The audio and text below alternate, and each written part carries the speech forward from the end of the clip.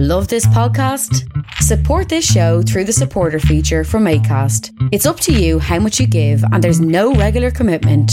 Just hit the link in the show description to support now. Hey, it's Ryan Reynolds, and I'm here with Keith, co-star of my upcoming film, If, only in theaters May 17th. Do you want to tell people the big news?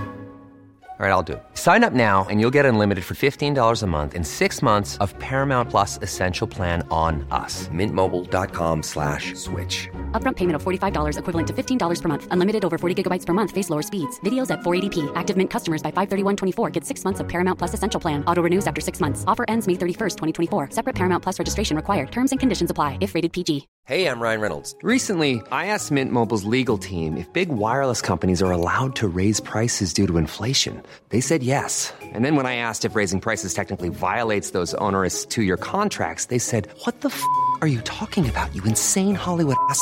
So to recap, we're cutting the price of Mint Unlimited from $30 a month to just $15 a month. Give it a try at mintmobile.com/switch. $45 upfront for 3 months plus taxes and fees. Promo rate for new customers for limited time. Unlimited more than 40 gigabytes per month. Slows full terms at mintmobile.com.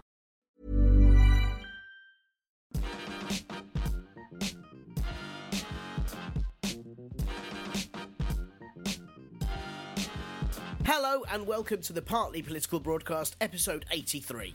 I'm Tiernan Douieb, and this week, like Chancellor of the Exchequer and Carpet World Reject Bin Contents with a Face, Philip Hammond, I too think it's best to buffer the rather gloomy future with a series of jokes. Though, unlike him, I didn't help cause the gloomy future in the first place, nor do I get my gags from some sort of boring dad joke generator. Well, not all of them anyway. Yes, the autumn budget has now been and gone, leaving in its wake, well, more of the same old shit rehashed in a new way, but with the added bonus of the PTSD of Philip Hammond telling jokes with all the charm of an old rug throwing up. One of Hammond's Dead at the Apollo set pieces involved mentioning how he knows Jeremy Clarkson doesn't like driverless cars, but sorry, it's definitely not the first time you've been snubbed by Hammond and May. Hardy-ha, a joke somewhat hampered by a complete lack of likeable characters, and something massive-faced twat Clarkson could probably counter by just saying, at least I don't only drive things either in reverse or into the ground. The main news, though, was that growth forecasts for the UK have been cut sharply for the next 5 years. But then it is very hard to grow when you've spent the last 7 years with your head up your own arse, gnawing away at your insides like a toothless Ouroboros.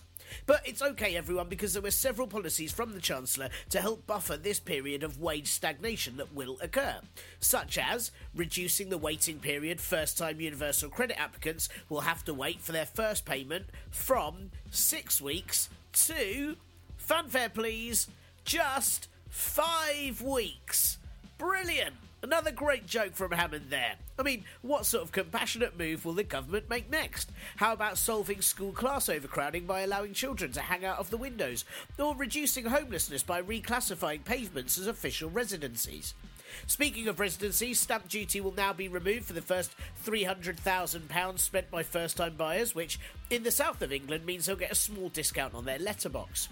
Oh, and £3 billion is being set aside for Brexit preparation, because who knew that sandbags and rations would cost quite so much? So overall, we've got more wage stagnation until at least 2025, a continuation of austerity, and then whatever Brexit will bring. Here's a hilarious joke for you, Phil, that you can use at your next budget. Are you ready? What is the actual worst? Oh, I don't know, Tin, and what is the actual worst? That's right, the current government. Yeah, that is it. That is the joke. No, I'm not going to do a mic drop, as I can't afford another one if it breaks. You didn't see him cut microphone costs, did you? No, exactly. Meanwhile, the government have also decided that it's best to never tell the public the cost of the final Brexit bill, because nothing fits thrusting the country back to the Middle Ages like keeping everyone in the dark. They've also redacted some of the 800-page analysis on the impact of Brexit before handing it to the Brexit Select Committee. Considering it was only 2 years ago Conservatives backing the spy law were announcing if you've got nothing to hide, you've got nothing to fear, the government must currently be shitting themselves. I suppose there is nothing like dissuading the public from being angry with you, like the distraction of making them angry at you for not knowing what it is they're meant to be actually angry about. Apparently this information has to be kept secret, as it could compromise Brexit Secretary and mouldy cornflake David Davis's position in EU negotiations. Considering that his position is usually facing the wall in a dunce's cap, I really don't think it matters. Ireland have said that they will play tough unless UK Prime Minister and try hard with a vengeance Theresa May comes up with a plan for the border between the Republic and Northern Ireland. May is insisting she will not allow a hard border, but the DUP, aka Stupid Gilead, have said that they won't have any plan for Northern Ireland that mirrors EU regulations, while the rest of the UK Brexit fully. I'm starting to wonder if the best solution to it all is just a two-way mirror wall where Northern Ireland get the reflective side and the Republic can peer through like some sort of museum to witness Brexit live and point and laugh at all their favourite highlights. DUP MP and sad grape Nigel Dodds told the DUP conference on Saturday that God help them become the kingmakers in Westminster in June's snap election.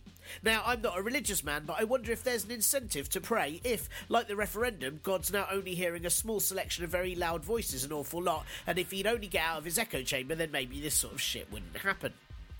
Brexiteer Labour MP and that lady on the end of your street who all the kids are scared of, Kate Hoey, said on Radio 4 that there is no need for a physical border, but if one is needed, then the Republic of Ireland should pay for it.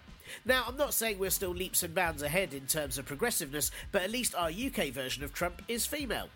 As someone who voted for Brexit, something that I don't think there is any need for, I really hope Kate Hoey is forced to pay for it very soon, or by herself. Australia have been criticising the UK's Brexit plans, saying it could impose unacceptable restrictions on their exports. And that's not good, but if anything might persuade people that Brexit is a bad idea, it's an announcement that Kylie Minogue is now unaffordable in the UK and Neighbours is going to be pay-per-view. Across the pond, US President and porridge-filled windsock Donald Trump celebrated Thanksgiving by showing turkeys everywhere that if he can last a year as president, then there's every chance they could too. Just 2 days after the day when everyone annually realises that Native Americans are the only people in the world who are right to be scared of immigrants, Trump took to Twitter, his personal loudhailer, to insist that Time magazine called him to say he was probably going to be named Man of the Year again like last year, but he'd have to agree to an interview and photo, so he said no. Yeah, sure, Trump, and I bet your girlfriend goes to a different school, right? Well, it does make sense that Trump is again Time Person of the Year, mainly because he has a big face and two small hands. The magazine have denied they ever called him or had any intention of offering it to him in the first place. This also highlights the last time Trump gave an interview to a news station or paper that wasn't Fox News was back in May, which is a pretty odd precedent for a very odd president. But then again, what do you need to do interviews for when you can just pile your imaginary stories onto Twitter for free? And in news no one ever wanted to hear ever, Lib Dem leader and political Ken Campbell, Vince Cable, won't have his thriller Open Arms considered for 2017's Bad Sex in Fiction Award because his writing is too good. Though I do wonder if this is just what happens to Vince when he's involved in competitions with more than one contestant. Apparently Cable's book has a male character who says he wants to explore his lover like Dr. Livingstone and Mr. Stanley exploring Africa. Again, proving Lib Dems can only really fuck things when part of a coalition. Lastly, Theresa May's convoy has been caught on camera driving through Berkshire and going the wrong way around a roundabout, because it seems she is completely incapable of doing absolutely anything that doesn't sound like a metaphor for her shitty government. Greetings, Earlanders! How are you? Excited about the prospect of another royal wedding? No? Well, you might be surprised to hear that I am, as it will mean that there is at least one day next year, one full day, when I can happily not pay any attention to the news whatsoever. It'll be brilliant. You might notice I am full of a cold again. This is like the fifth one this year. It's like my immune system isn't even trying anymore. I'm so full of vitamin C right now that if I donated my blood, its type would be Barocca. Anyway, as my brain is full of snot, apologies for sounding all stuffed up again. I can't imagine how many episodes you've had to listen to me go blah, blah, blah, blah. But this week's show hopefully sounds all right. There are various topics I avoided this week just because I couldn't get my head around them while it's so full of snot. And I'm sneezing between most words, so the editing on this is really fun. Anyway, apologies for that, but look, thank you for listening, and hopefully this week's show will be enjoyable enough that you won't notice that I sound like a sort of knockoff Richard Ayoade. And if you are a new listener to the show, firstly, I don't sound like this every week, I promise. Some weeks I don't have a cold, although this past year is surprisingly more often than it should be. But please do listen back to old episodes just to check that I'm not lying, and also for the informative interviews that are all still worth a hear. Also, if you haven't reviewed the show on iTunes or Stitcher or Podface or Audio Bum or whatever your podcast listening app is, please please do. Even if you just write something along the lines of, it's my favourite podcast featuring someone doing a bad Josh Widdicombe impression, or, other nasally celebrity of your choice. Whatever, just please write something, that would be lovely. Please also do donate to the Patreon at patreon.com/parpolbro or kofi.com/parpolbro for a one-off donation, as it all really helps. I mean, this week, if you donated enough, I could have hired a sonorously voiced celebrity actor to step in and record this week's show, and then, when you'd have preferred them over me, I'd have run away and cried, which would hopefully drain my body of said cold and then fixed everything. So, yes, please donate if you can. Also, it's great that several more of you are joining the Facebook group, but as you may have noticed, I am really crap at doing anything with Facebook. I hate it. This is such a pointless website. All it seems to do is tell me about lots of events that I have no intention of going to. And if I wanted to do that, I mean, I could look at Time Out or go online. So, anyway, look, I was sort of hoping that, a bit like with the Twitter as well, which I was also hoping for, it could maybe become some sort of feed for interesting political articles and discussions on political things, or even, should you wish, your political gags. So look, any ideas you do have, if you're part of the Facebook group, please do post them up, and hey, I'll only delete them if they're unsuitable or, way better than my jokes and then make me feel jealous. There is no other admin this week, except just to sort of give you a heads up that this run of this podcast is probably going to finish in a couple of weeks, with the last one on December the 12th, and then I'm probably going to have a little bit of a break and not bring it back until a few weeks into January. However, I am going to try and pop a few things online in the meantime, a few bonus things, so just make sure that you are subscribed, because then if you're subscribed, that means you can get the mysterious things that are really only mysterious because I haven't worked out what they are yet. I mean, because if you find out about them, it could endanger my negotiating position. Please do subscribe. Okay, on this week's show, I am speaking to Mary Ann Stevenson from the Women's Budget Group on the pros and cons of last week's budget. Spoiler alert, it's mainly cons. Plus, of course, there is some Brexit fallout because, I mean, when isn't there? Do you see what I mean about the Prince Harry wedding? That is going to be at least 2 days of sheer news crap about what hats people are wearing, who looks most like a horse, why did Harry choose to wear his Nazi outfit for being the groom, and which one of her 2 facial expressions is the Queen doing. That'll be all it is. There'll be no Brexit crap, and we can all have a snooze. Oh, it'll be brilliant. Anyway, as always, before all that content, there is a little bit of this.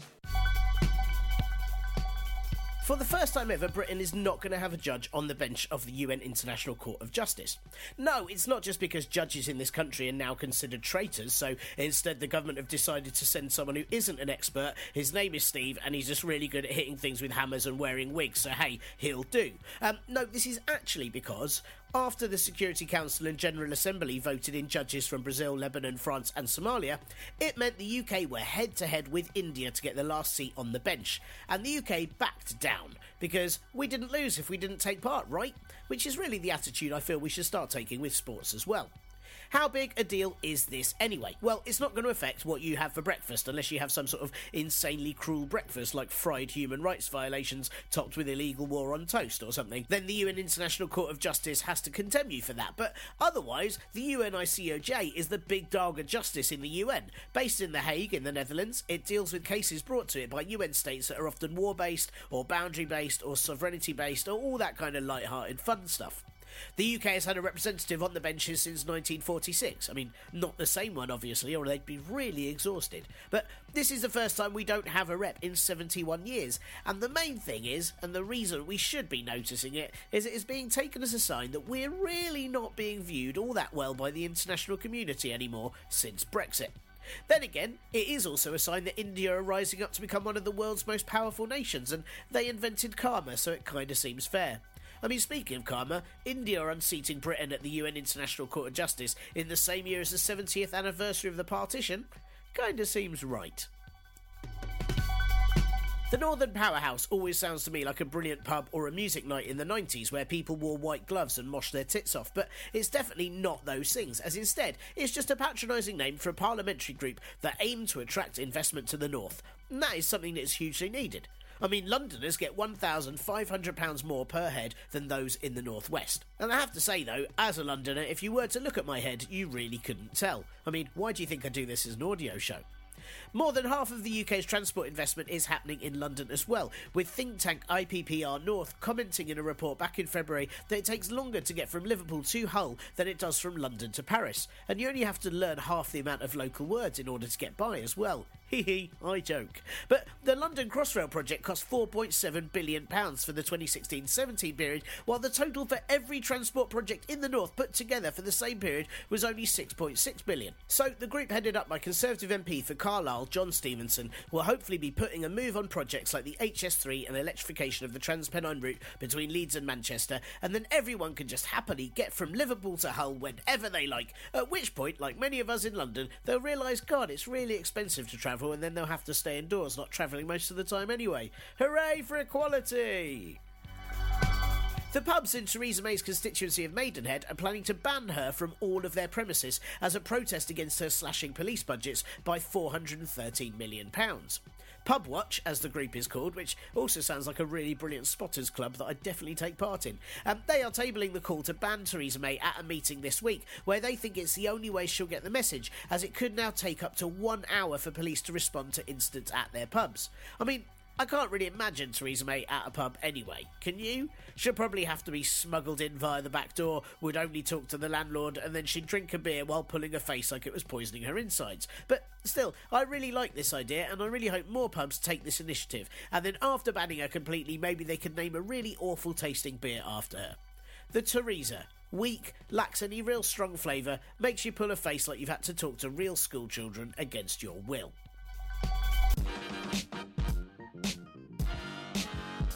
Ah, the budget. That time of the year when everyone who doesn't understand maths mainly waits to hear if booze is getting more expensive, and anyone who does understand maths mainly waits to hear if booze is getting more expensive, because hey, if we can drink through it, then really little of the rest of it matters. This year's budget, however, involved the ever-grey Chancellor of the Exchequer Philip Hammond and his little red briefcase, like some sort of reverse Paddington, telling everyone that not only would the next year be shit, but UK growth is likely to stagnate from now until 2025. The film Pacific Rim is set in 2025. It's depressing to think that a more realistic version of that film would have several giant robots on strike because they're still getting 2007 wages to fight giant monsters, despite doing twice the hours and booze being really, really expensive. There was a lot in the budget that will help Philip Hammond keep his position in the cabinet, winning over sceptical backbenchers with money for Brexit, but also giving Conservatives handy things to say on doorsteps to voters, such as, there's more money for the NHS, or we got rid of stamp duty. But like many of the government's policies, or in fact Daily Mail headlines, a lot of it falls down once you get to the detailed paragraphs that contradict the benefits you assumed were there when the overly bold text shouted at your eyes. Critics are already warning that this budget could lead to another recession, with wage stagnation causing increases in borrowing, and the government boasting about many of the increases to sectors such as healthcare or education when they're nowhere near enough to help, are kind of the equivalent of just pouring a cup of water in a drought-hit lake and then telling everyone you've single-handedly saved all the fish. But as regular listeners will know, numbers are not my strong suit, and that's because my strong suit is the Jaeger weapon mech suit. Yes, this episode really is only for people who've watched Pacific Rim. But yeah, I find wrapping my head around the ins and outs of the budget quite difficult, though I did notice duty on booze is frozen, so I can at least afford a pint while I try to think about everything else. However, for this week's show, I thought it would be best to speak to someone who could tell me and you exactly what this budget meant, and more importantly, what financial incentives should be happening instead. So, I spoke to Dr. Mary Ann Stevenson, Director of the Women's Budget Group, who are, as their website blurb helpfully explains, a network of leading feminist economists, researchers, policy experts and campaigners who are committed to achieving a more gender-equal future. The WBG released an immediate post-budget statement and will be releasing a more thorough, fully researched response at the end of this week. So, Mary Ann very kindly explained to me just where this autumn budget falls down. You know, like leaves in autumn. Okay, I'll stop. That was probably as bad as one of Philip Hammond's jokes. Anyway, I hope you find this chat as hugely useful as I did. Here's Dr. Mary Stevenson.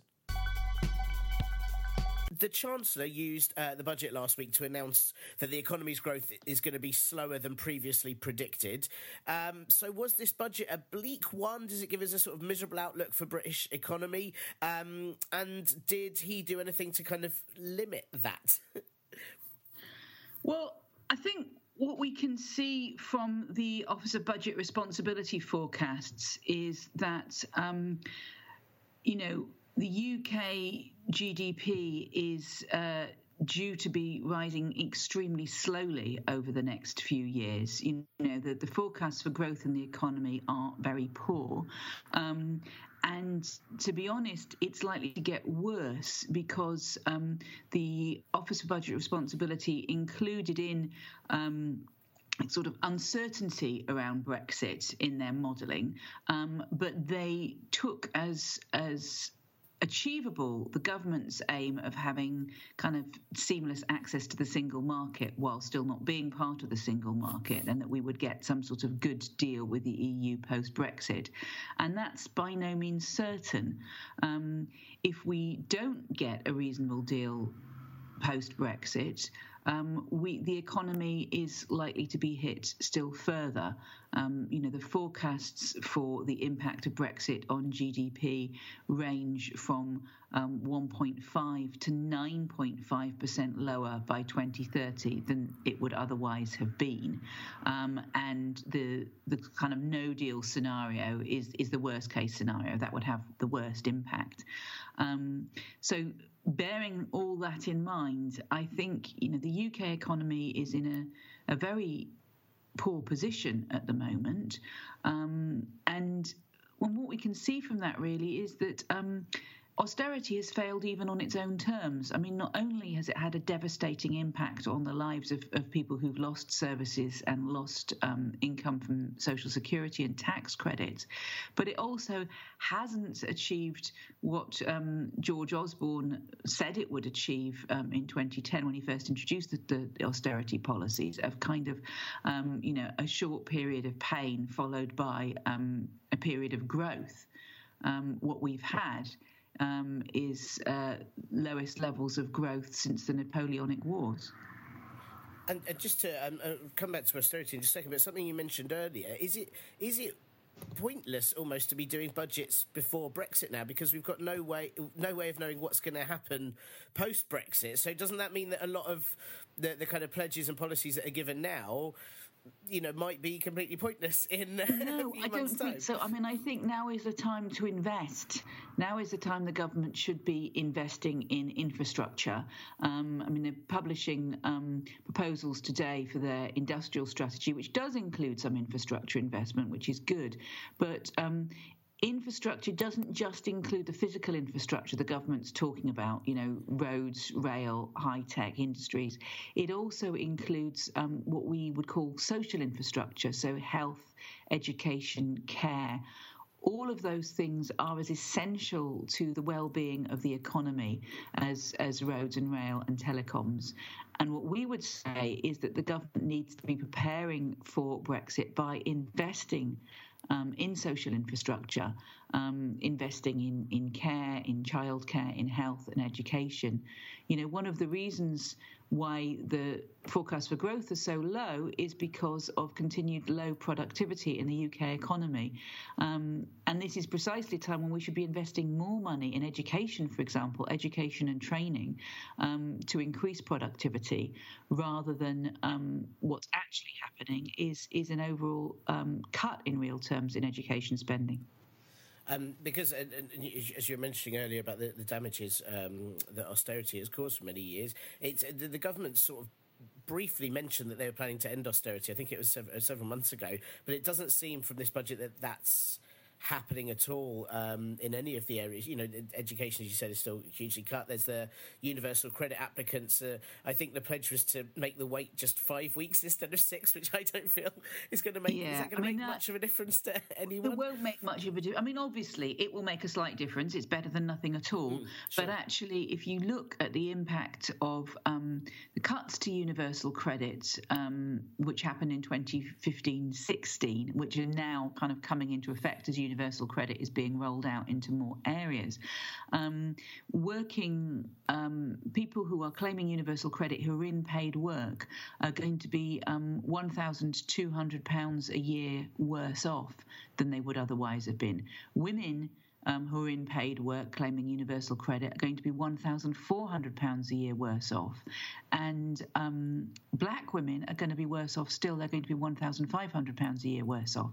So That's to do with cuts to the work allowance. That's the amount of money you can earn before you start losing universal credit. Freezes to the overall level of universal credit, so all benefits and tax credits have been frozen. And the two-child cap, which means that families with who have a third child after April this year will only receive support for the first two children, which is effectively, punishing children for the perceived failings of their parents. What we're talking about here, in very many cases, is people who are actually in work. It's just that the work they have doesn't pay enough for them to live on. So what we've got is people suffering from a low-waged economy who the government is punishing through cuts to universal credit. And as you mentioned there, it affects women and particularly black women even more so than men. Has this budget done anything to kind of decrease gender inequality? Because that was, again, part of the government's kind of policies for the past year, to try and decrease the gender pay gap, and they've announced they're going to do more to get towards better equality. But this doesn't sound like they've done that with this budget at all. No. I mean, the gender pay gap for full-time workers has shrunk slightly in the past year. The overall gender pay gap, if you look at part-time and full-time workers, and bearing in mind about half of women in work part-time, has actually increased slightly in the past year.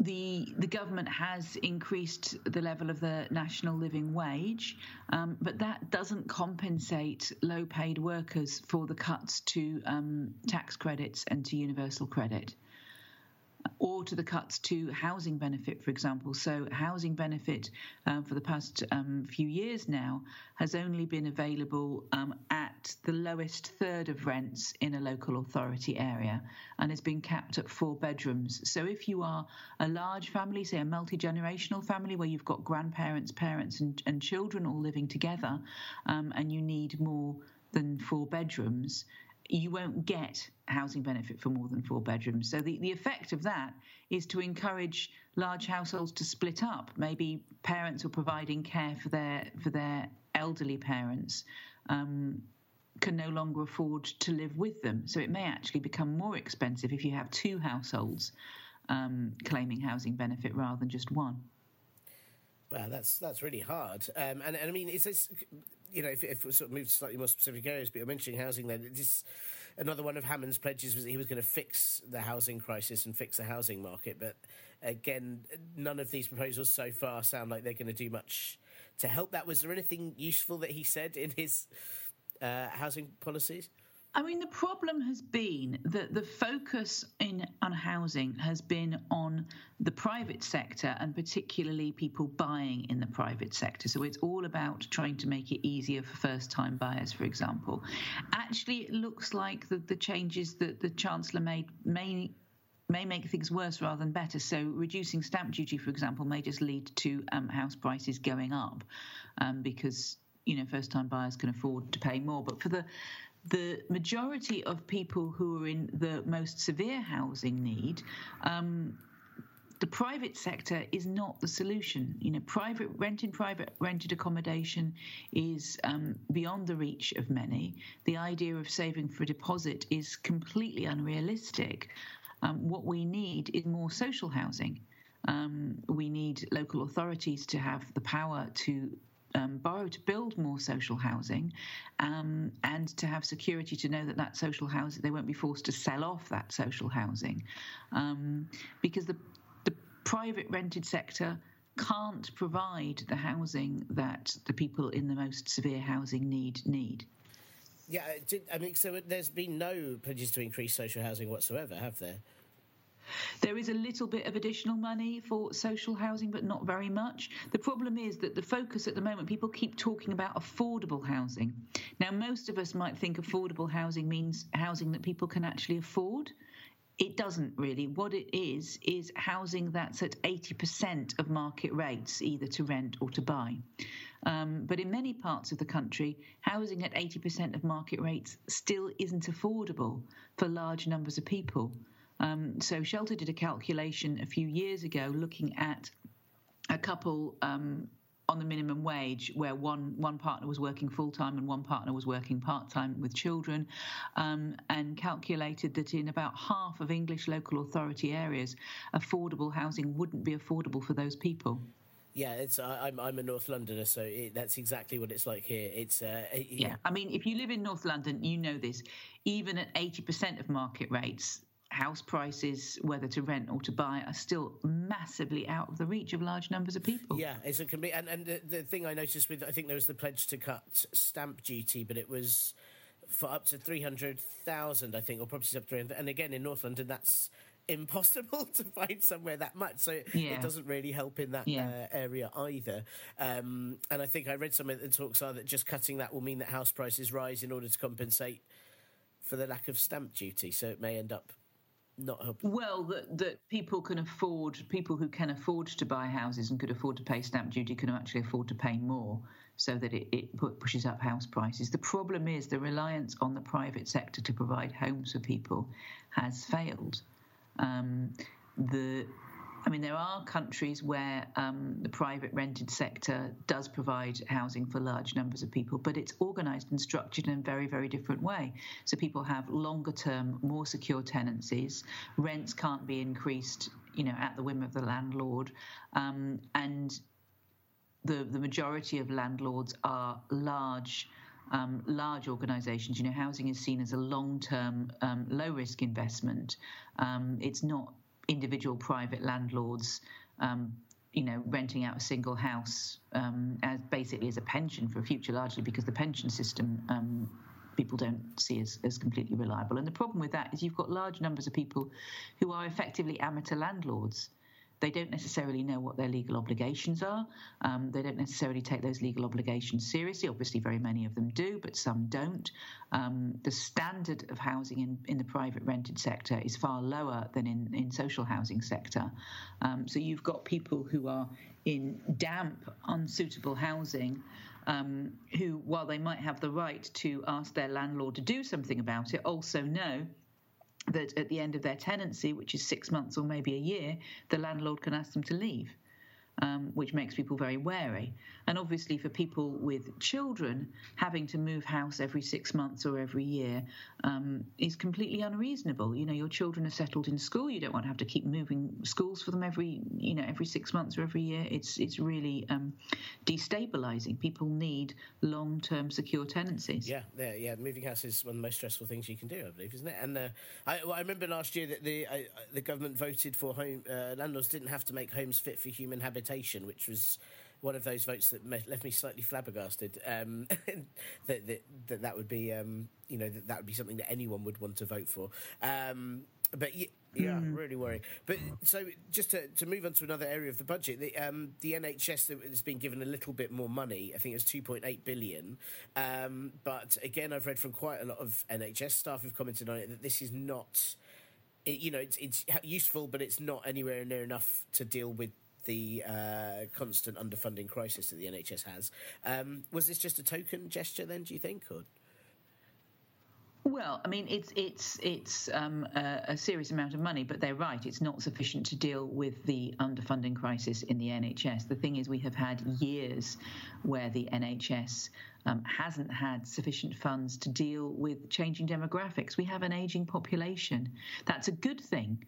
It's good that people are living longer, but it does create additional pressures on the NHS, and that we need to fund the NHS in order to meet those pressures. We've got expanding possibilities of what medicine can do.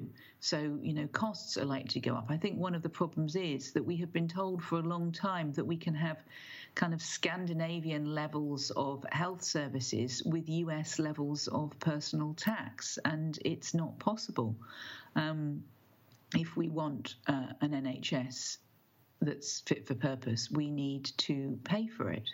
And the funding for the NHS is linked to the crisis in funding for social care, which wasn't mentioned at all in this budget. One of the big pressures on the NHS is people who are unable to leave hospital because their social care package isn't in place, which means there's a huge pressure on beds.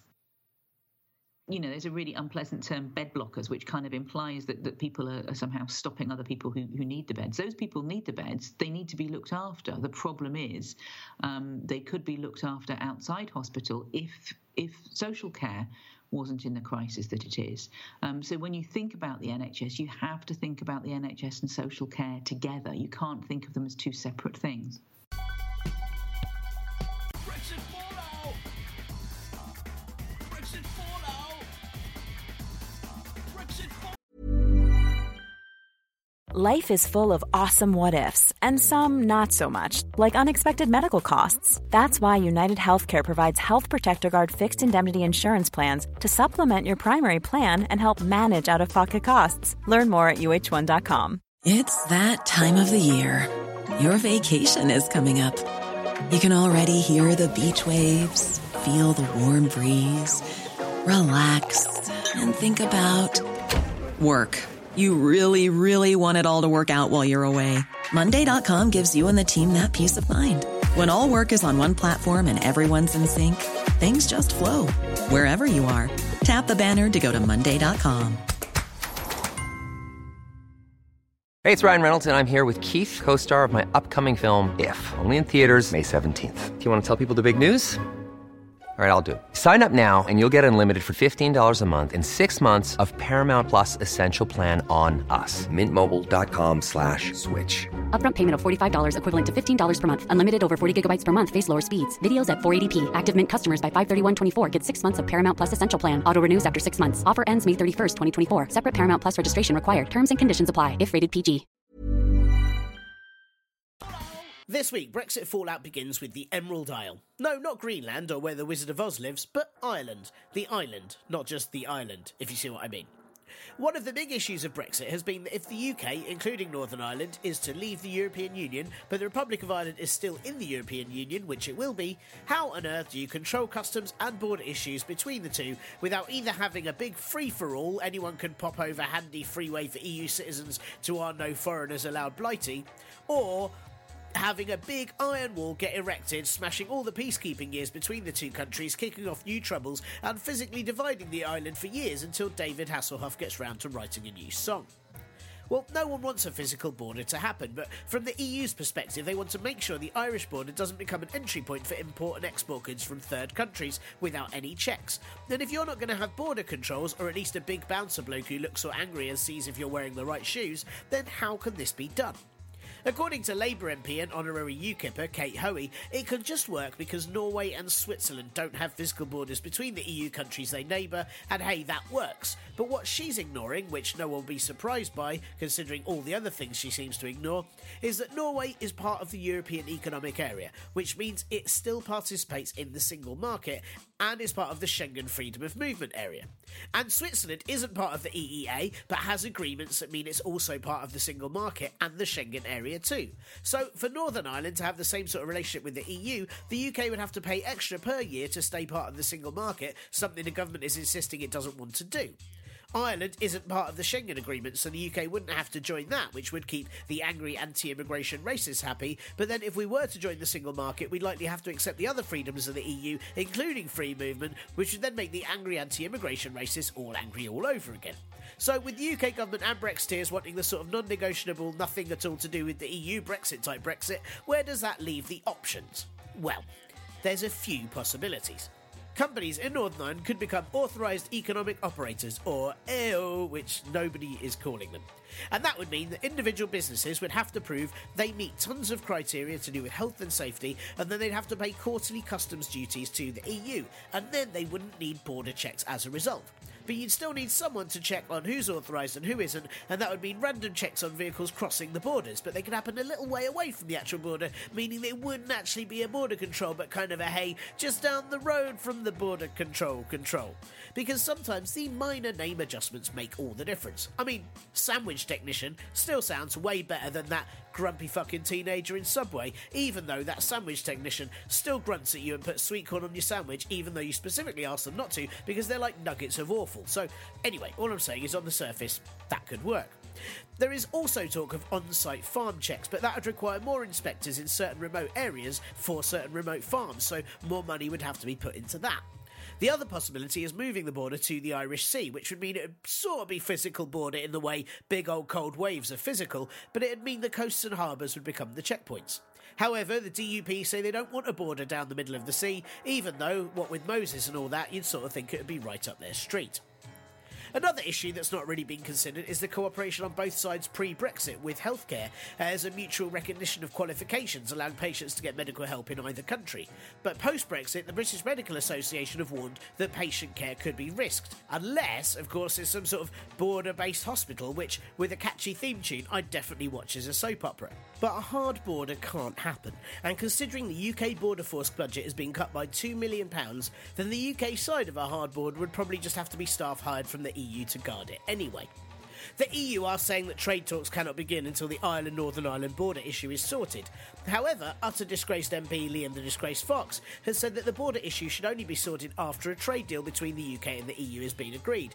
And I hate to say it in the case of Fox especially, as it feels like he's often using Ireland as a negotiation tool, but they're both kind of right. I mean, you need to know what the trade deal is in order to work out what kind of border will be needed, but you also need to know what the border will be in order to work out what kind of trade will happen.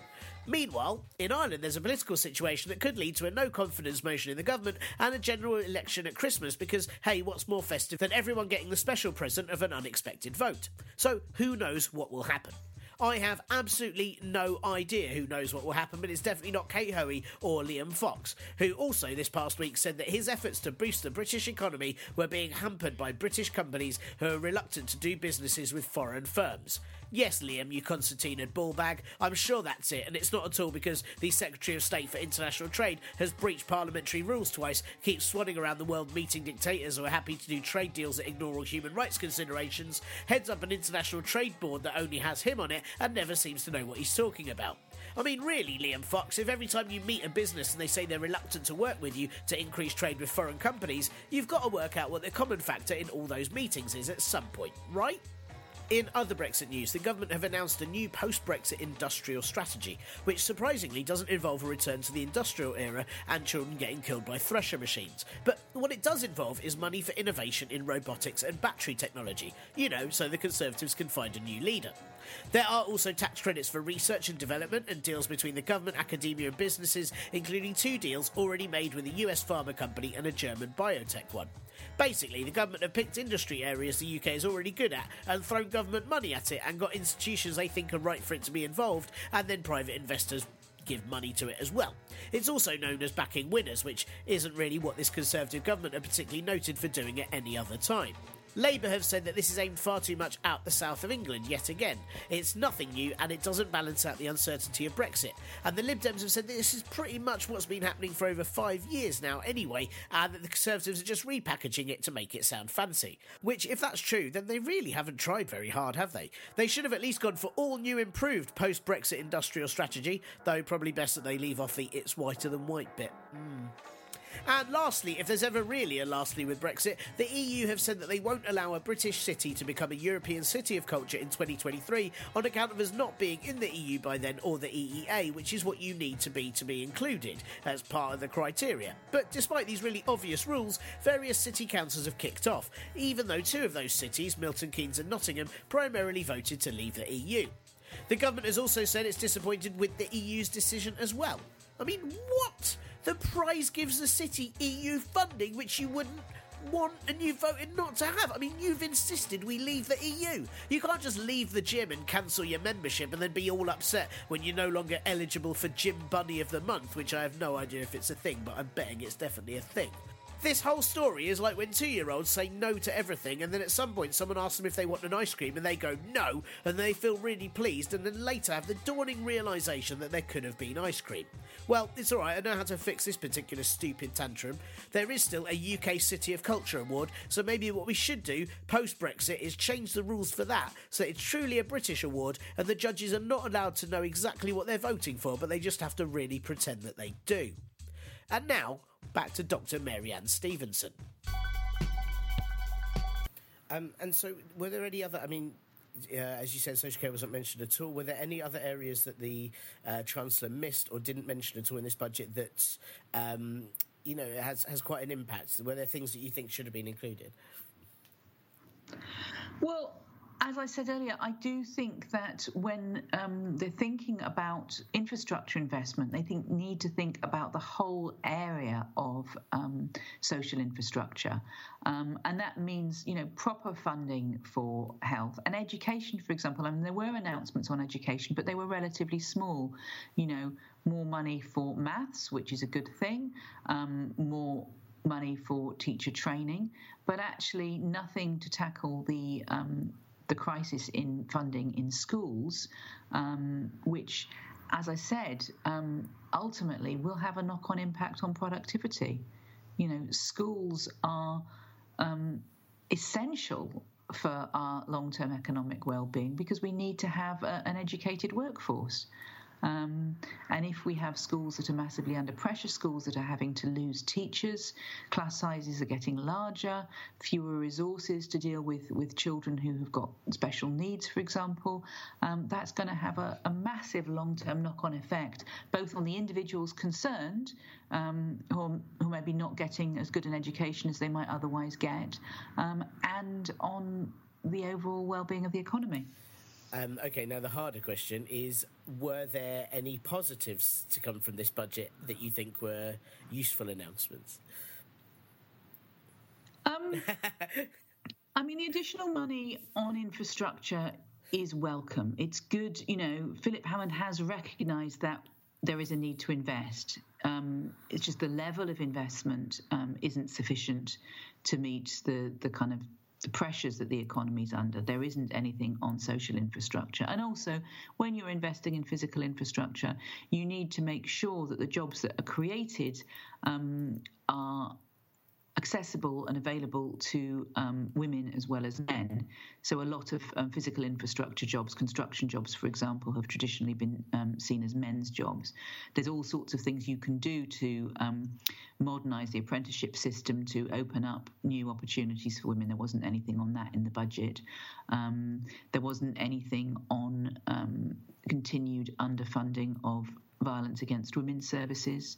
There wasn't anything on what's happening to local government. Local government has been extremely badly hit since 2010. An awful lot of austerity policies have been pushed onto local government. So basically, central government has cut budgets for local government, and it's local government that's then having to make the decision to cut services. And I think that's a way of kind of pushing the kind of political pushback, public upset and anger about losing services onto local authorities rather than onto central government who've made the decision to cut local authority budget. Yeah, it felt like there was a lot of things that just seemed to be marginally repairing damage that's been caused over the last 7 years anyway. I think it was Dawn Foster from The Guardian who tweeted that they wanted to halve homelessness, but homelessness has doubled since 2010, so it feels like it's just taking it back to where it was rather than helping with the situation. I mean, that would be a help, obviously, but not to the extent that's needed. I wanted to ask, are there any, because the opposition, Labour's budgetary policies, they've talked about ending public sector pay cap if they're in government and putting $250 billion more for public spending. Are any of their policies viable alternatives? I know there's been a lot of criticism of it would be more borrowing that would be needed for that, but is that a bad thing? Borrowing is not necessarily a bad thing. I mean, borrowing to invest to grow the economy is often a sensible thing to do. One of the problems with the whole notion of austerity is the idea that the economy is like a personal budget, a household budget, that you shouldn't spend more than you earn.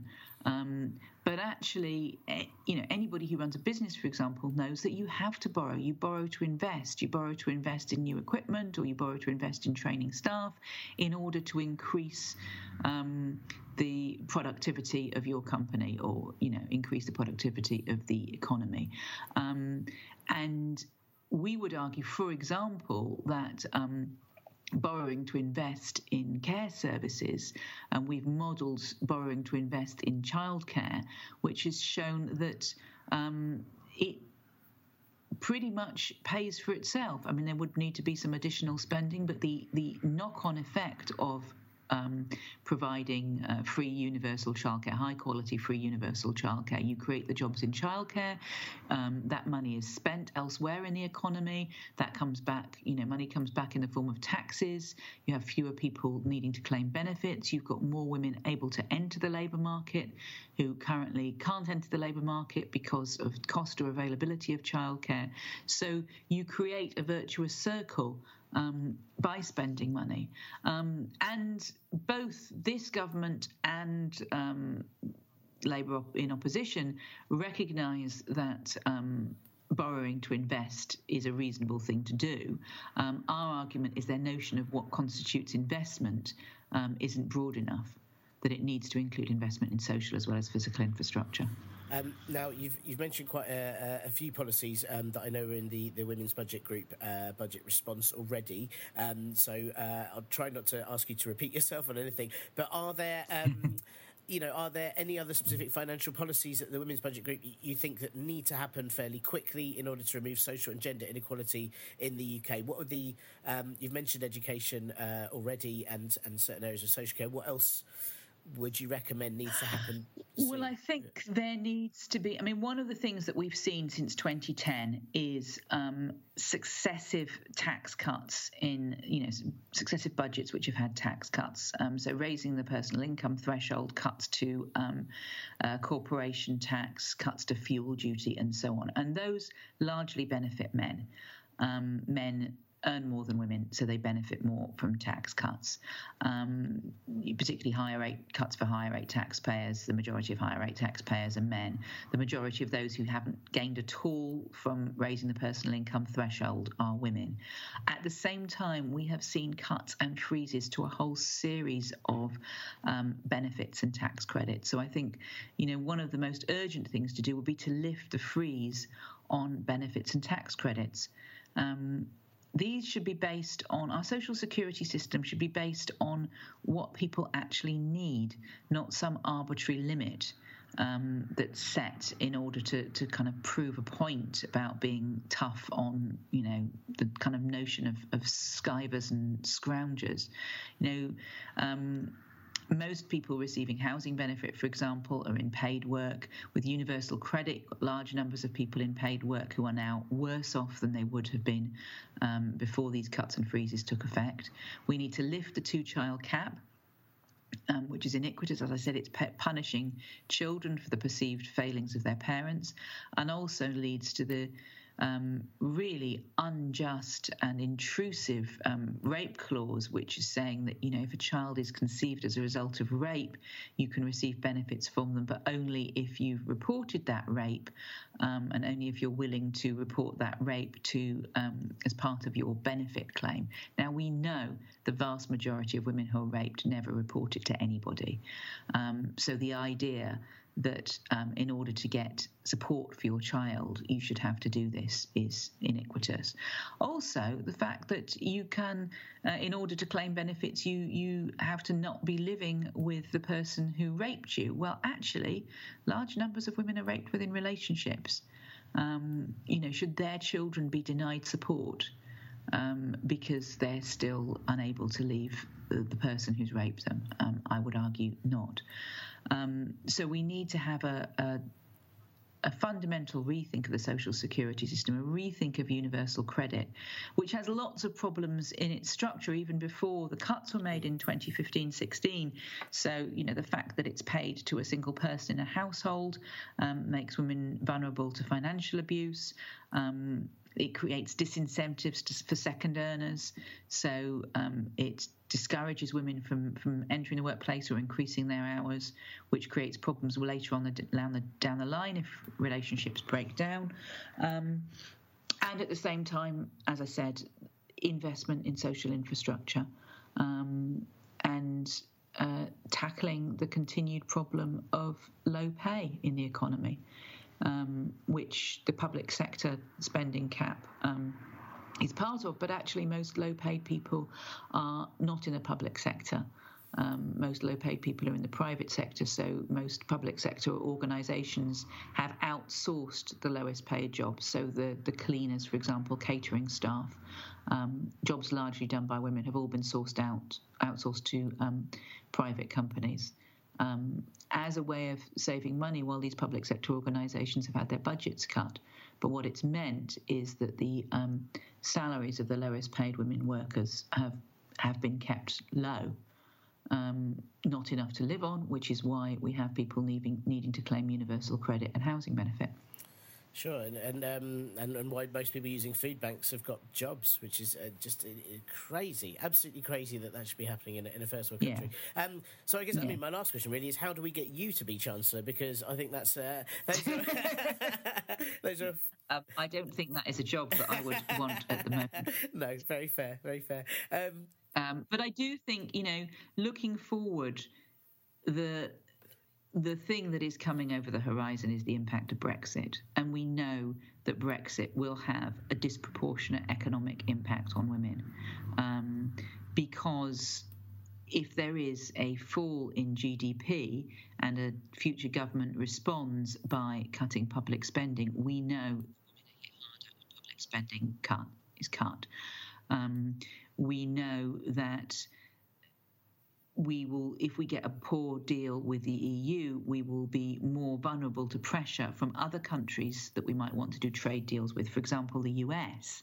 And if you look at what the US is likely to require as part of the price of a pay deal, that could have all sorts of impacts on public services. US healthcare companies want access to the NHS. They want to be able to bid to deliver NHS contracts. And US government is likely to want that as part of the price of any decent trade deal with the US. If we get a poor trade deal with the EU, we will need to make trade deals with other countries, and that will put us in a very, very vulnerable position. So we need to be keeping an eye on what's happening with Brexit very, very closely. Big thank you to Mary-Anne for letting me interview her. You can find the Women's Budget Group at wbg.org.uk or on Twitter at Women's Budget GRP, Women's Budget Group. And as I mentioned before, they'll be releasing a more thorough full response at the end of this week, put together by their network of academics and social policy experts. And you'll be able to find that on their website, and I'll link to it on the podcast Twitter and Facebook accounts as well. Mary-Anne's own Twitter is at MaryAnneCV8, and I completely forgot to ask Mary-Anne for other recommendations of follows because my head is that full of cold. So may I quickly recommend Positive Money, the New Economics Foundation and the Resolution Foundation as well, all of whom have written very good stuff on last week's budget too. As with every single god diggity damn week, if you have someone that you think I should interview or you'd like me to, or a subject you'd like me to find someone to interview about, then please drop me a line at ParpolBro on Twitter, the Partly Political Broadcast Group on Facebook, or partlypoliticalbroadcast@gmail.com. Or failing that, you could send it via the ancient Roman Empire delivery service Cursus Publicus, but considering that it stopped in the late 1st century during the rule of Hadrian, it might not get to me till after Christmas now, so it's best to just email. And that is all for this week's Partly Political Broadcast podcast. Thank you again for listening. Please do subscribe, review the show on your favourite or least favourite pod apps. I don't discriminate. Donate to the Patreon or Ko-fi, and please drop me a line at ParpleBro on Twitter, the Partly Political Broadcast Group on Facebook, or partlypoliticalbroadcast@gmail.com about anything you like, really. I mean, I'm just as up for you contacting me about politics things as I am reading about, I don't know, your views on how you should spell the word cash. Yeah, think about it. It's upsetting, isn't it? Someone told me to think about how you spell the word cash all the way back in 2010. It's still bothering me. No, it's not C-A-S-H. That's cash. No, it's not C-A-S-J. That's cash. Yeah, look. Think about it. Oh, it's so annoying. Thanks, as always, to Acast for hosting the show and to my brother, The Last Skeptic, for all of the musics. This show will be back next week when I'll be talking about how Kate Hoey insists the EU should pay for a wall around their borders to prevent her from accidentally visiting. Bye! This week's show was brought to you by Theresa May's Highway Code, full of dead ends, more U-turns than necessary, constant hard right warnings, lots of loose chippings, and a complete lack of give way signs.